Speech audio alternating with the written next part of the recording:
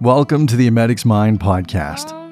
Here you'll get a glimpse into my world, my reality, my mind. I worked as a medic both in the Canadian Armed Forces and as a civilian paramedic for almost 14 years. Along the way, I have collected a variety of stories, scars, and moments held by the mind. In 2019, I wrote a book, A Medic's Mind. It was published and helped me to share my story.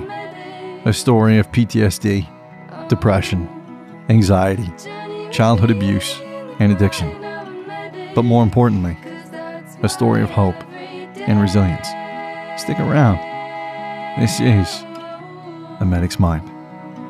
In the mind of a medic.